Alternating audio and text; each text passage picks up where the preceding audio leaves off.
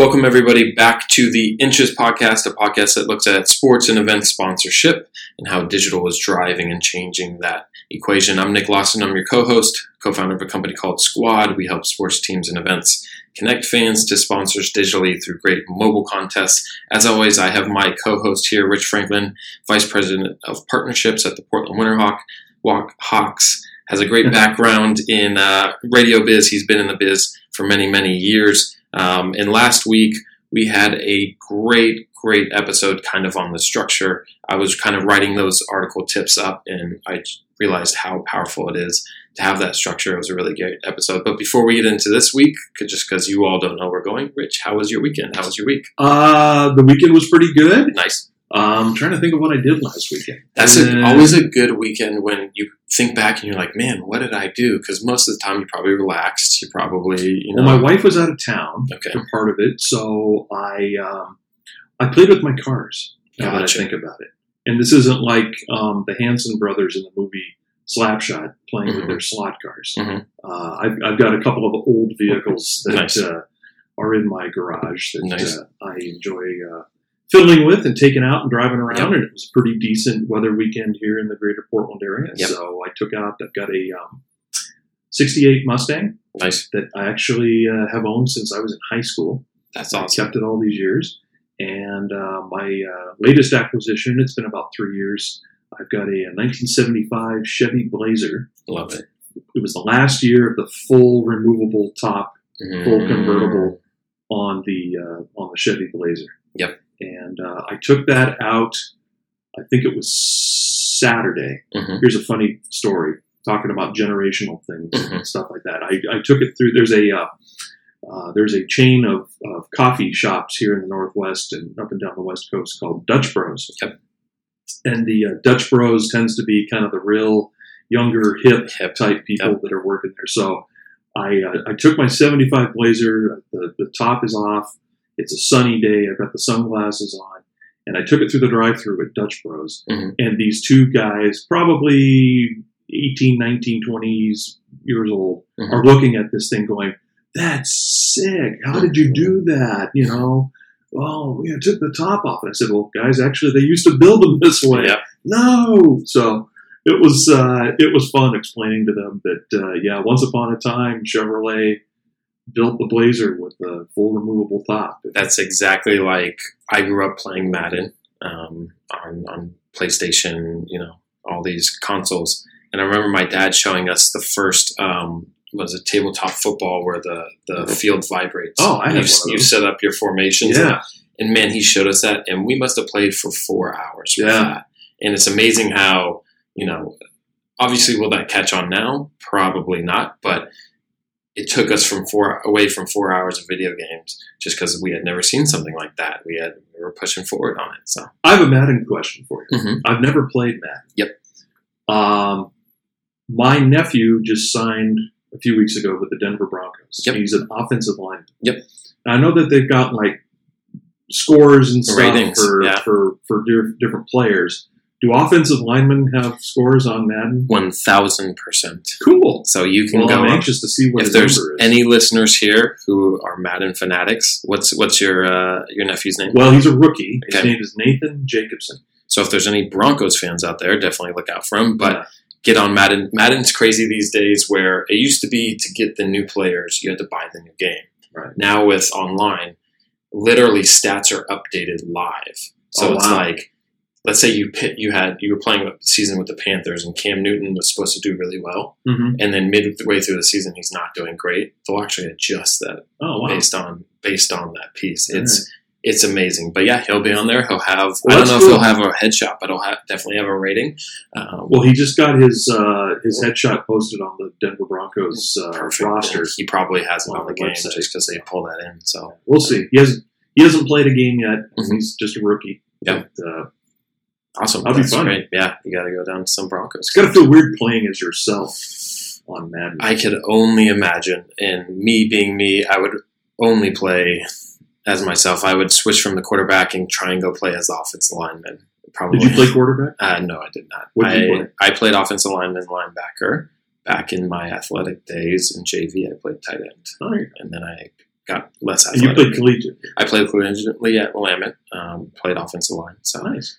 Nowhere near that Madden level. But alrighty. We actually had a guy create the Willamette Bearcats on NCAA because NCAA was still a game back then. Oh, yeah. So we created a team. Nice. So wow. All right. Well, we're kind of getting off track. Getting off track here a little bit. But topic of this week, again, structure was so important last week. What I started realizing is started thinking about, why do we pitch? Why do we go into these pitch meetings? What is the brand really looking for? And obviously the fit in all this, but when you're presenting, what assets, what packages you think are great for them, you're pretty much just de-risking them, right? You're saying, hey, as much as you can, right? Here's your goal. Here's what I think will work. And here's an explanation that will de-risk whether you think it will work or not. Or the why it probably should. Exactly. And really, when brands, and you'll see this in meetings as I have, is when brands are asking questions, they're really asking questions to say, okay, well, how many people do you think we can reach on the top end, right? Mm-hmm. Because they're trying to find ways to de-risk of, okay, if this many people are seeing it, how many people are going to come into our store, and running that calculation. So I wanted to just talk about, how you can de-risk through your presentation. Sure. And then for you, just any tips of, obviously reading the room, obviously making sure you're on fit for their goal, but how can you de-risk that for a partner to help make the sale? Well, obviously the when you're in sponsorship sales or any kind of sales, mm-hmm. The old saying is anybody can sell something once. It's when you've sold something twice that you've really proven that you can do what you claim you can do. Uh-huh. So as far as managing that risk and making the prospect, particularly either a brand new prospect or an existing prospect to whom you are pitching a new element, such mm-hmm. as digital, mm-hmm. I think there's really three things that you have to keep in mind.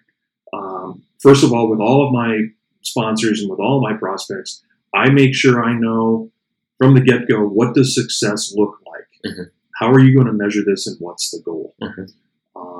If they are wanting huge results, mammoth results, millions of hits, or whatever it may be, I need to know that going into it, because then I need to structure my pitch and the elements appropriately to get that massive end result that they're looking for. Mm-hmm. The second part, then, along with knowing what the goal is managing expectations mm-hmm.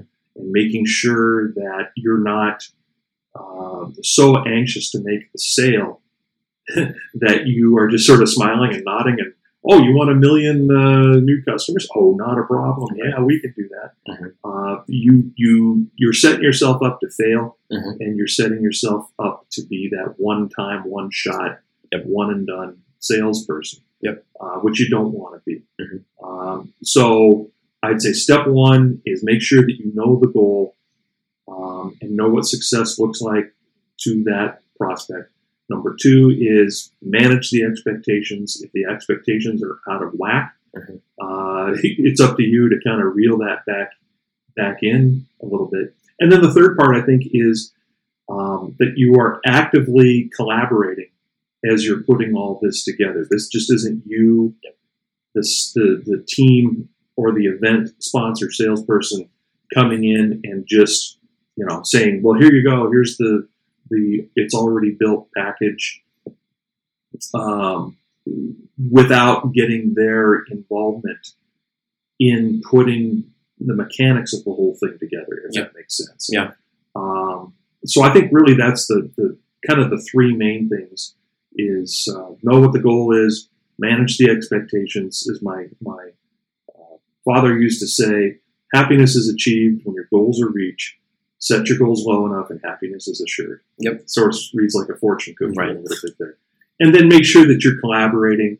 From the start, you're working with your prospect to do everything possible to virtually guarantee your success. Mm-hmm.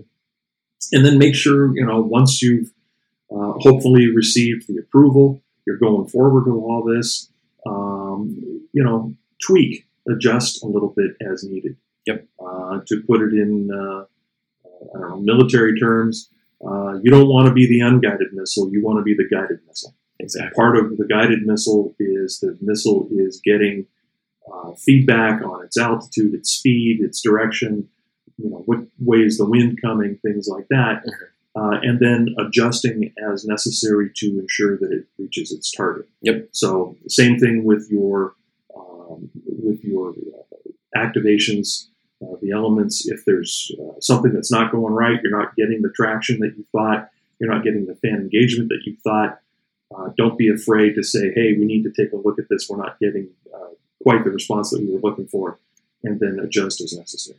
Yeah, I think, we've talked about a lot. Obviously, the goal, finding that fit, that's the most important part. That's step one. Kind of with your guided missile piece is you're almost taking them on a story or a journey, right? You're almost the guide of, hey, I'm presenting this. Here's the path that we're going to take. Here's why I think it'll work. You get them to get the purchase, and then I think you brought up a great point. After that purchase, you're still de-risking them. You're still giving them live updates. You're still saying, hey, this is not where it needs to be, but we're going to make some of these adjustments. Right. And I think that can get us right back up there, which we've done a lot on kind of on the digital side of, hey, this isn't where it needs to be, but we made these adjustments, saw some great results. Here's where we're going to make that switch, where you're de-risking them at 100% after the fact, right. To keep that going. Well, and in the cases of some of the stuff that you and I have worked on together, we'll maybe see that one particular platform is outperforming another one in terms of engagements and conversions. So, maybe it's an Instagram versus a Twitter versus a Facebook. Yep. And if you see that, wow, we're really knocking it dead with Facebook and Instagram, and Twitter's not working so well, maybe you pull the plug on the Twitter side and you double down a little bit on what is working. Yep. The nice thing when you bring up digital, and obviously we focus on digital, what I love about digital, and I wrote an article about this, is the trackability, right? And the trackability of it really de-risks people. Just meaning, for some of the other assets, let's say a rink board, right?